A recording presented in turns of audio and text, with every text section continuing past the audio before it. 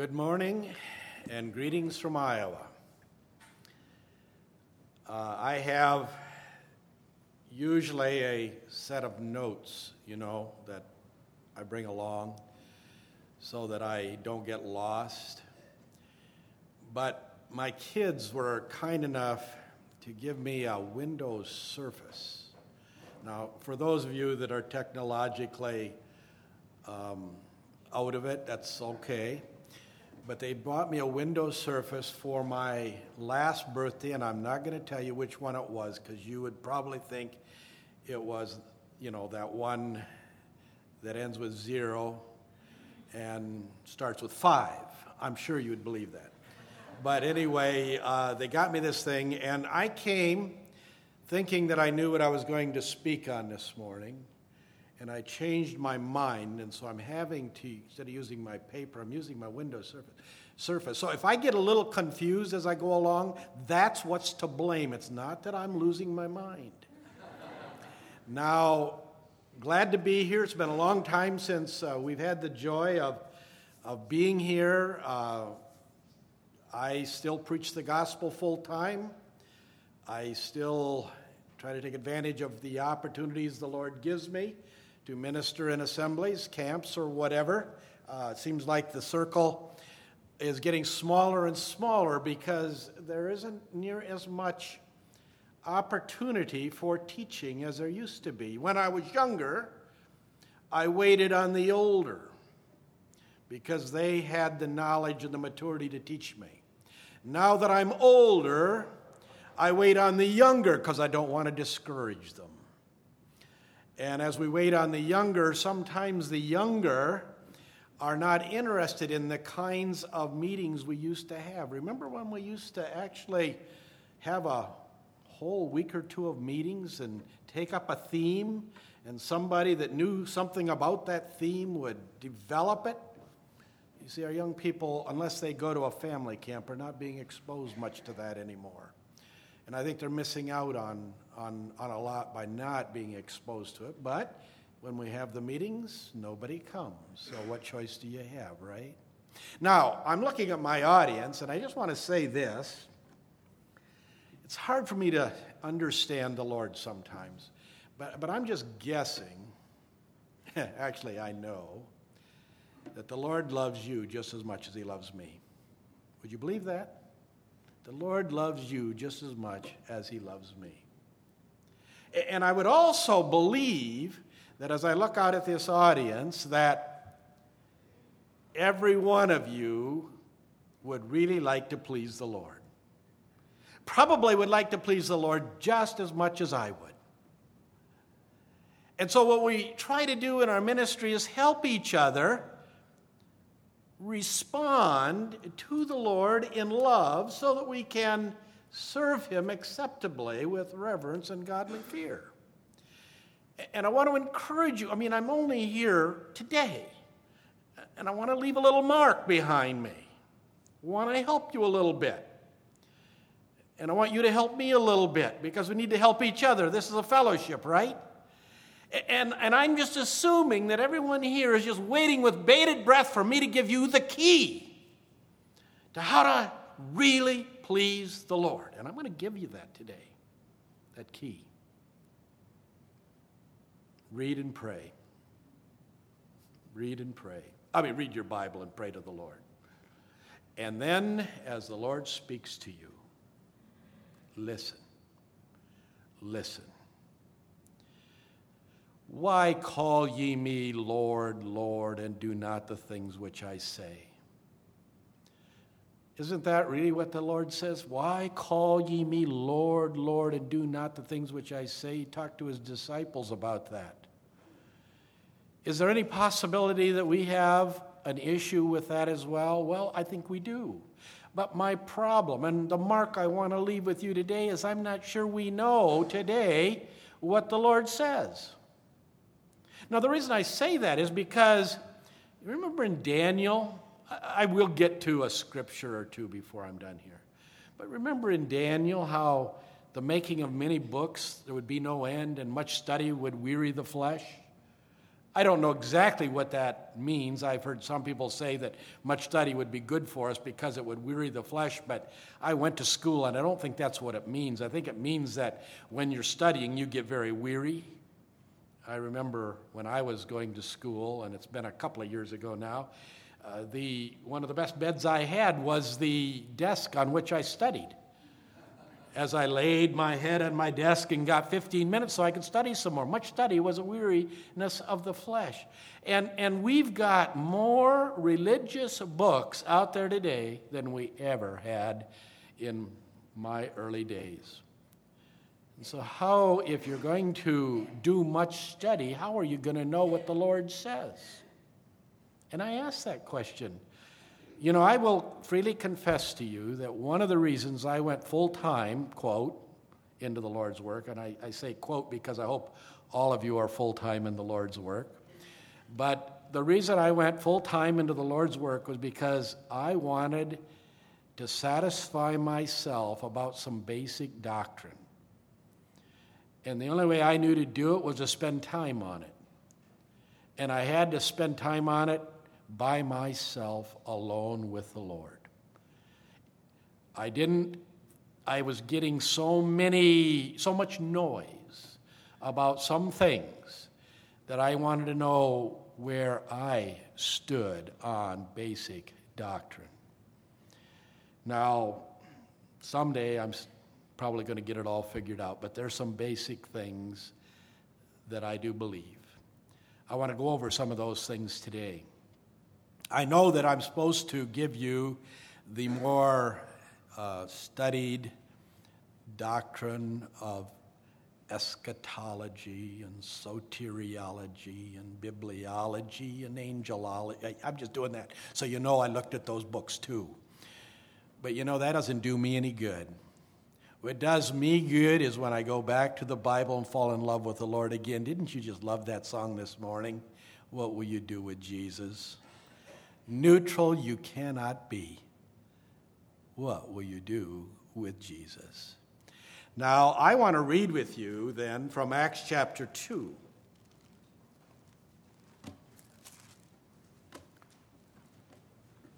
And this is very basic material, I think you'll agree. Acts chapter 2. We know that this is the day when the church came into existence. It's the story of how the church, the body of Christ, came into existence. The church today is God's chosen people, right? We are the people that God has elected to use for His glory. We are a spiritual people. We are not an earthly people.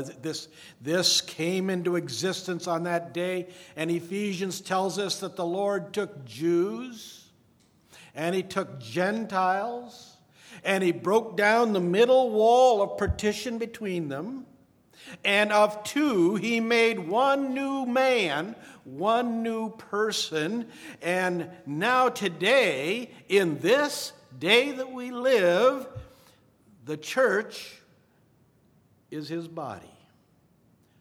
We are His arms, we are His legs, we are His mouthpiece, we are His feet. We are where He dwells, we are His temple. Think of that. We are His temple. And it started on the day of Pentecost. And it's a privilege to be a part of that, isn't it? And you become a part of that when you come by simple trusting faith, the trust in the work and person of the Lord Jesus Christ. And so in Acts chapter 2, there had been this speaking in tongues, and there had been the descent of the Holy Spirit, and then we have Peter standing up and beginning to explain the gospel to the Jews that were there.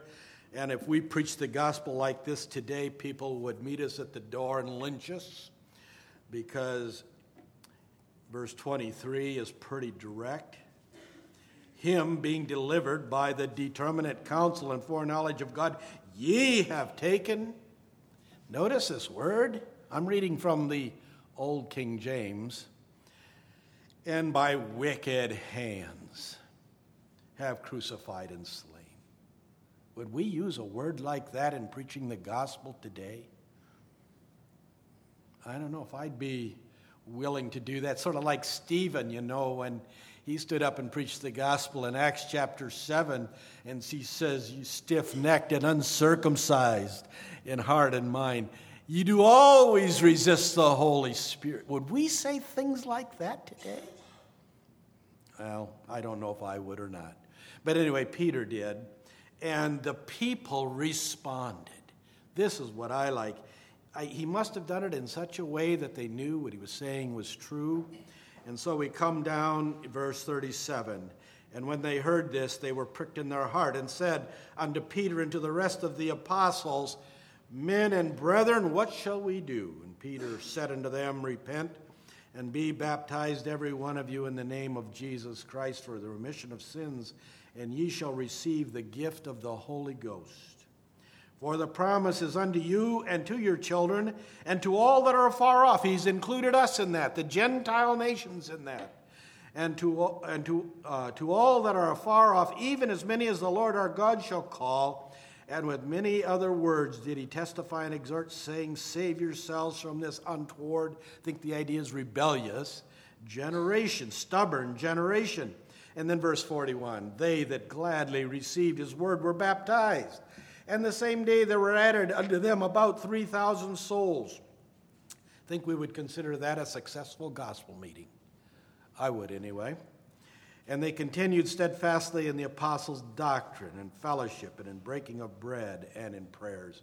And I really want to deal a little with verse 42. "And they continued steadfastly in the apostles' doctrine and fellowship and in breaking of bread and in prayers." Now, we trust the Lord will bless the reading of his word. We understand that the Acts of the Apostles is an historical book. It is not what we would call generally an explanation of doctrine. However, the examples in the Acts of the Apostles help us to understand the development of the doctrines that we preach in the New Testament church today. I'm sure that all of you here are aware that when we study our Bible, the Old Testament is illustrative today. We don't live there. We do not live in the Old Testament. You know that. But the Old Testament illustrates New Testament truth, does it not? And you can't understand the book of the Hebrews and some of the book of Galatians and many of the New Testament books if you don't have a grasp of the Old Testament. But we're not going to go to the Old Testament today. Because when I study my Bible, I look at the New Testament, and I always look, because I want to properly understand the Bible, I always look for what the Lord taught on an issue. I look for the principles of what I believe in the Gospels. But even in the Gospels, some of the Gospels are oriented toward the Jewish nation and the millennium. And some in the Gospels is oriented toward the spiritual people. The principles are for all of us, but as to how it should be carried out, sometimes it's a little difficult to understand. For example, Matthew 24, "He that shall endure to the end shall be saved." Now, you preach the gospel from that. He that shall endure to the end shall be saved. But if you understand that that's a prophetic passage and it's talking about the person who gets through the tribulation before the millennium, faithful to the Lord, will be saved for the millennium, it's no problem at all. But we have to be careful as we rightly divide the word of truth. So I look for the principles in the Gospels. I look for examples in the Acts of the Apostles. I look for teaching in the epistles. And I believe that when we see in Acts chapter 2 the apostles' doctrine, in that day, the apostles' doctrine was not yet written down, was it? They were getting bits and pieces of it.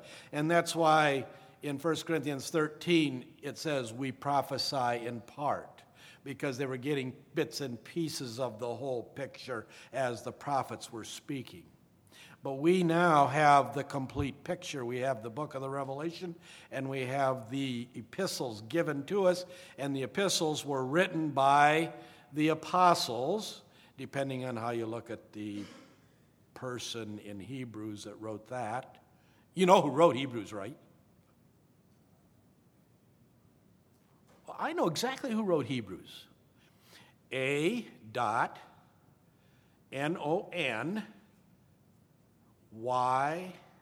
right? M-O-U-S. Non-Emus wrote it. And so I figure that I should spend my time in figuring out why I don't know who wrote it rather than spending my time on telling people who did write it, because God doesn't tell us who wrote that. It's Anonymous that wrote it, so I don't know if he was an apostle or a prophet or who he was or she was. And we have James, the Lord's brother. I don't know if you'd call him an apostle. But I still, in a sense, take all of those epistles and I say, this is the apostles' doctrine. And you young people, if you want to really know God's will, you make sure that you spend time in the letters that those men wrote, because they understood the Old Testament and they had the Holy Spirit guiding them as they wrote the New Testament so that we would know how to please the Lord. That's what we've got. Okay, so we look for principles in the Gospels, examples in the Acts, teaching in the epistles. But you know, if I see it in the epistle and I don't see it in the other two, in the Gospels or in the Acts, I still figure it's for me. And there's a few places like that, and I could go into them today. But generally, you're going to see that pattern. So, as we look at this section, I ask myself, what is it really expressing to me today? I want to please the Lord. You want to please the Lord. Now, if I were to put a title on this message, I would just simply say it's back to basics. Back to basics. I want to know the basic doctrines of the Bible. Now, one of the things we see here is that they that gladly received his word were baptized. Do we understand that they that gladly received his word were those who received the gospel as Peter presented it here? And do we understand today how to present the gospel and how the Lord wants the gospel presented? And I will assure you that it's not with the four spiritual laws, though they're helpful. The gospel is deeper than the four spiritual laws. Now, the reason I don't like the four spiritual laws isn't that I don't like what the four spiritual laws state, but it's almost as though we're selling corn on the cob. And if we can just close the deal, then they must be saved. Well, look, the Bible is quite clear that when we preach the gospel, the people that are saved are born of what? Of the Spirit. It's a work of the Spirit. We present the truth. The Spirit of God closes the deal. And I know that you're going to say, well, these people have to be told how to get faith. I'm not so sure. I think if you preach the truth, the Holy Spirit will take care of the faith issue, but then you might want to argue with me on that. You know, when we preach the gospel, do we understand that our believing never made the gospel true? Oh, ouch. Our believing never made the gospel true. Our believing makes the gospel effective in our lives. But the gospel is true whether we believe it or not. And we got to get a hold of that. We preach Christ and him crucified. We preach about sin. We preach about the need for the new birth. And we use those terms. Why do we use those terms? Because they're in the Bible. And even if we don't understand them, when we use them, the Holy Spirit can use those terms to bring about the work of salvation in the heart of an individual. I'm a firm believer that the gospel is presented to all and is available to all, and that those who end up missing out on God's salvation, and we can get into a whole big discussion on this, I know, but those who miss out on God's salvation, I believe, will have only themselves to blame. And the reason I believe that is because John 3:18 tells me why people go to hell. He that believeth on him is not condemned, but he that believeth not is condemned already. Why? Because, this is the only because I have found on this issue, because he hath not believed in the name of the only begotten Son of God. So not only do we receive truth, we can reject truth, can't we?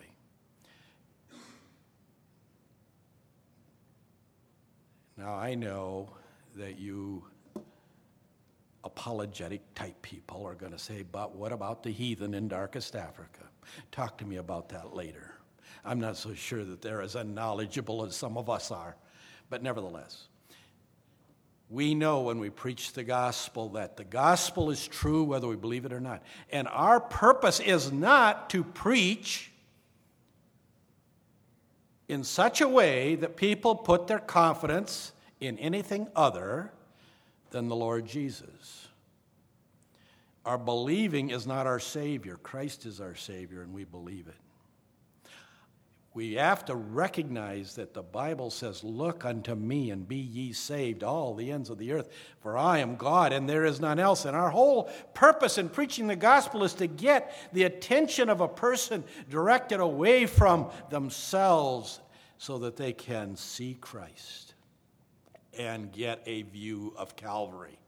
Oh, joyous hour when God to me a vision gave of Calvary.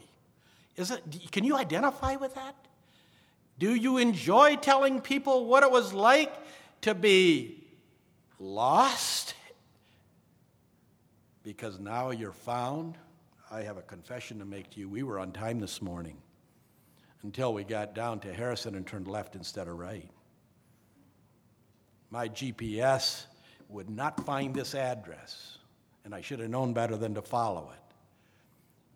And so we were late because we couldn't find this Bible chapel on Harrison Avenue. And do you know, we were within blocks and we were so lost we called Rachel. It's my daughter, and she got her maps out and she said, now, right, where are you? And she began to give us directions. And pretty soon things were looking right. And 15, 20 minutes later, we got to this spot, and we were found. Amazing grace, how sweet the sound that saved a wretch like me. I once was lost. Were you ever lost? I was. I didn't understand what it meant to be born again. I didn't understand what it meant to be saved. I thought I believed, and I didn't understand all of that. But one day I found out that I was waiting on God to do something that he'd already done. He had died for me, and I rested there.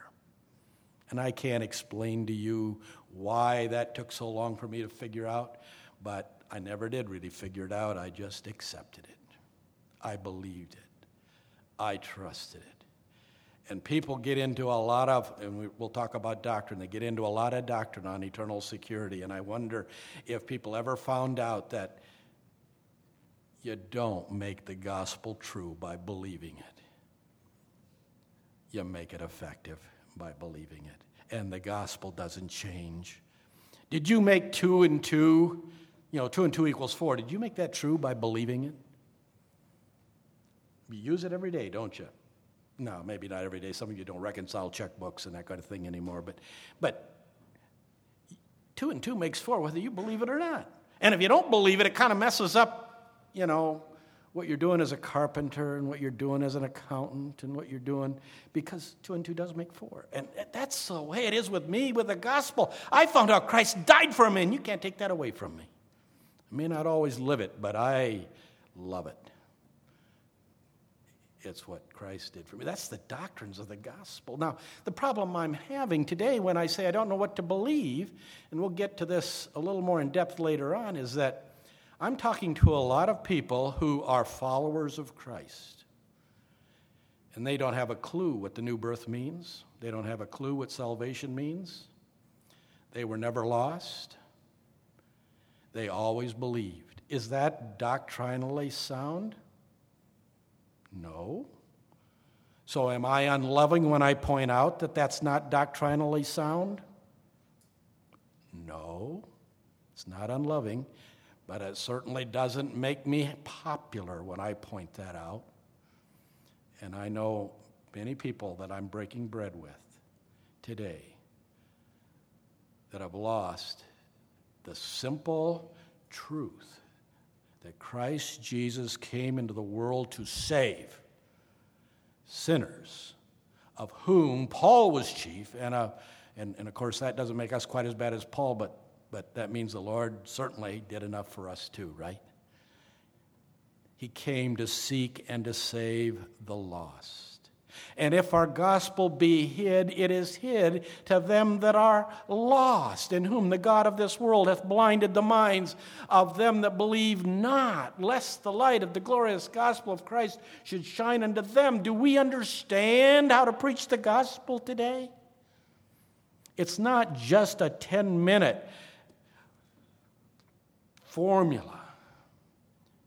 It's the conviction and conversion that comes with preaching the truth of Scripture, how that Christ died for our sins, according to the Scripture, was buried and was raised again the third day, according to the Scripture. And friend, I don't know where you stand with God. I preach to audiences like this all the time, and I look at myself afterwards. I say, what were you preaching the gospel for to them? They're all saved. And I have 80-year-old ladies coming up to me afterwards and saying, I never understood that before, and I've broken bread all my life. And yes, I've had that happen. So folks, I don't know where you stand with God, but your souls are so precious that I'm going to linger here for a few moments. And if you've got any lingering doubt about whether you've been born again, eternity is long. Time is short. Make sure that you're right with God. Make sure that you're right with God. So they gladly received his word, and then they were baptized. Now, that's an interesting situation. It was in that order. Fact matter is, in Romans chapter 6, when you read Romans 6, if you read it the way I read it, I take it Paul is writing to people who were baptized, and he's explaining to them what they got. He's using their baptism as an illustration of the truth that they're walking a new life and that they should no longer continue in sin. So what was the order? They believed, they were baptized, then they were taught all things afterwards. And so that's the commission we're given in Matthew 28, isn't it? Make disciples, baptize them, and teach them all things. And it seems like that's the way it was in Romans chapter 6. And I kind of think God is a God of order, although I will freely confess that one of the problems I have found in reading the Bible is that we don't understand that in the Greek and in the Hebrew, they did not write in linear time, in a linear time frame like we're used to. Sometimes they talked in circles because they dealt with subjects, and the subjects were out of order chronologically. I know that. But yet when it comes to these basic things, it seems like it was always believe, baptize, teach them all things.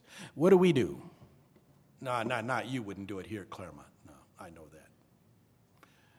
But a lot of places I go, they believe, they're taught all things, and then they're baptized. Right? And I break bread with people that are not baptized all the time, and it grieves me. It grieves me.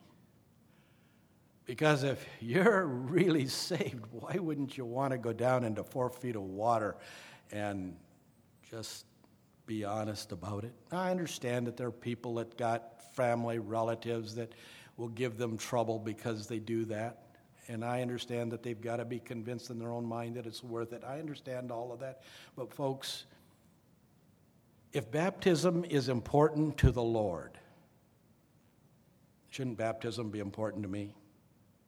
Now, I know, and I'm not going to, you're going to have to come back tonight because I got some good stuff for tonight.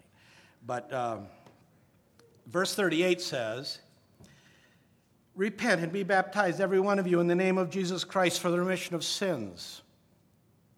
Did Paul preach a different gospel here? I mean, Peter, not Paul. Did Peter preach a different gospel here than he preached in his epistles?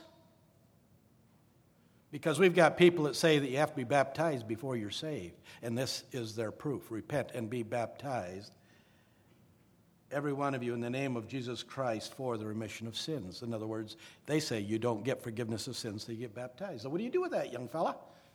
Young woman? You've been asked that at college, haven't you? Oh, you aren't talking to your friends at college?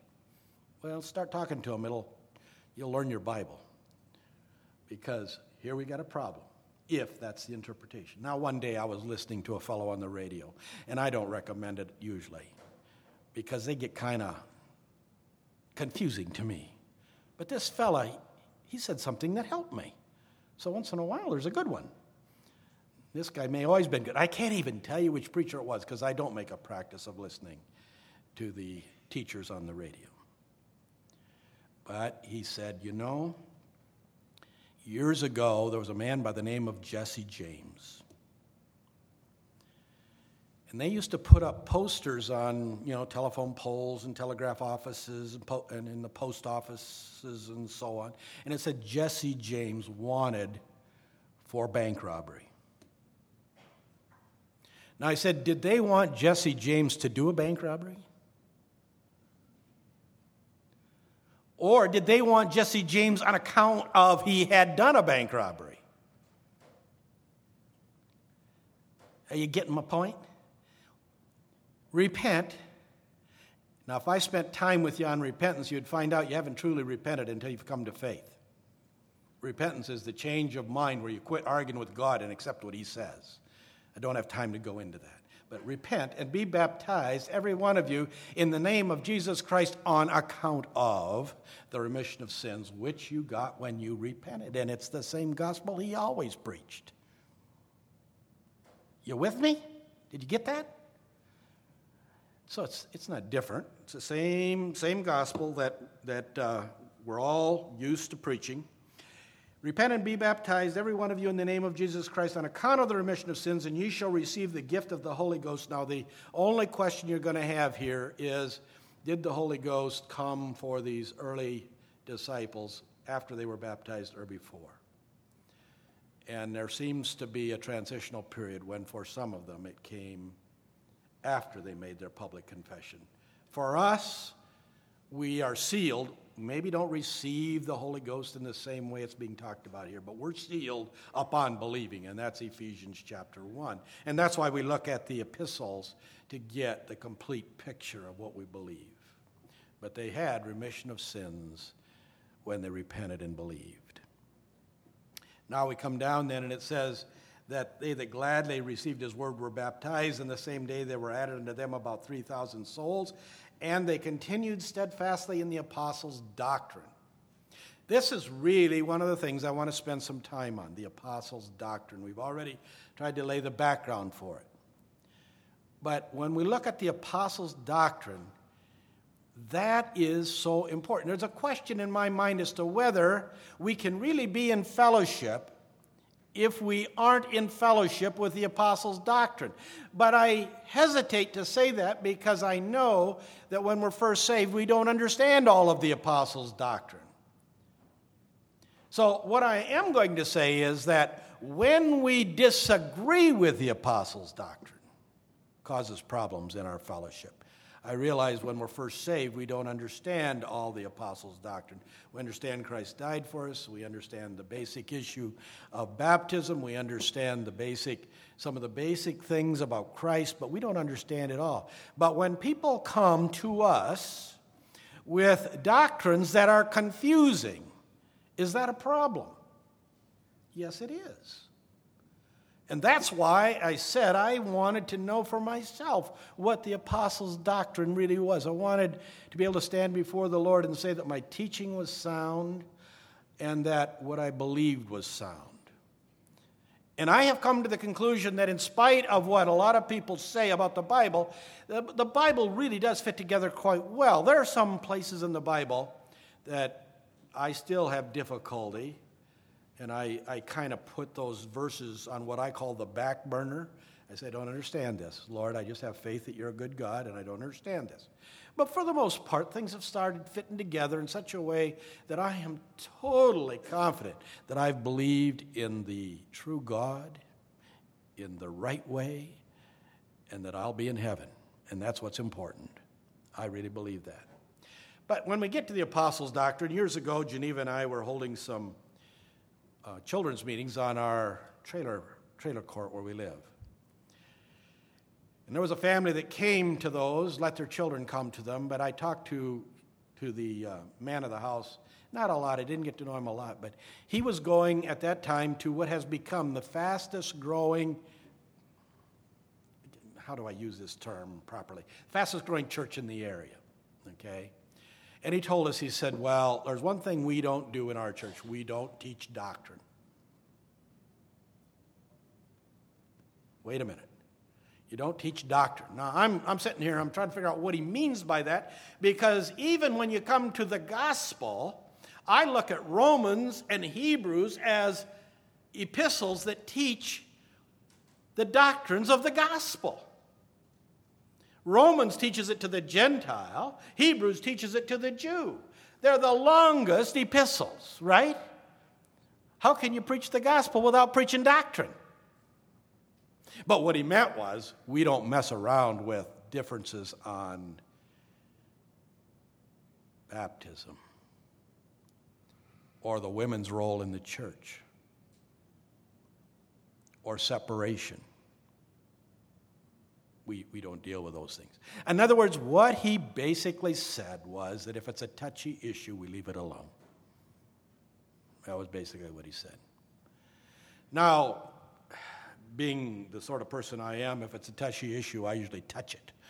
And I get burned because of it. But nevertheless, I think we've got to be careful as to how we approach doctrine.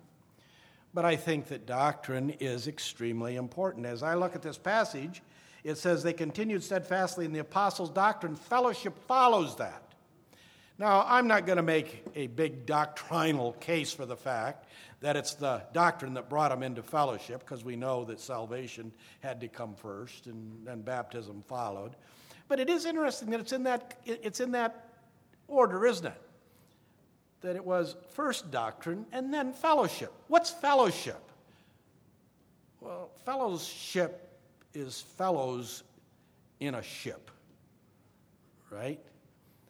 If you're fellows, and I assume that could mean female sailors too, if you're fellows in a ship, if you don't get along, that's going to be a long, hard trip.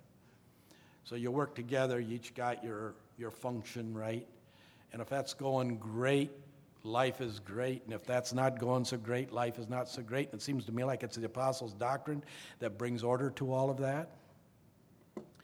So when we look at the apostles' doctrine, I think the apostles' doctrine is quite clearly associated with the gospel. And if you want to know where I would go to really teach you how to preach the gospel, it would be to Romans chapter 10. I would take you to Romans chapter 10. But I have to just say that when you come down to that section that says, he that calls on the name of the Lord shall be saved, I would not let you use it that way. I would make you read the next verse. Does anybody know what the next verse says? How shall they call on him in whom they have not believed? Now you can work on that yourself. How shall they call on him in whom they have not believed? Salvation is always by grace through faith. And the calling is the result of the faith. Now, I would take you to Romans chapter 10 for the doctrines of the gospel. I would take you probably to Romans 6 for the doctrine associated with baptism. There's a verse or two in Colossians I might help you look at as well. And when I come to the doctrine of baptism, people will say, well, there's not a lot said about it in the epistles. Is it really that important?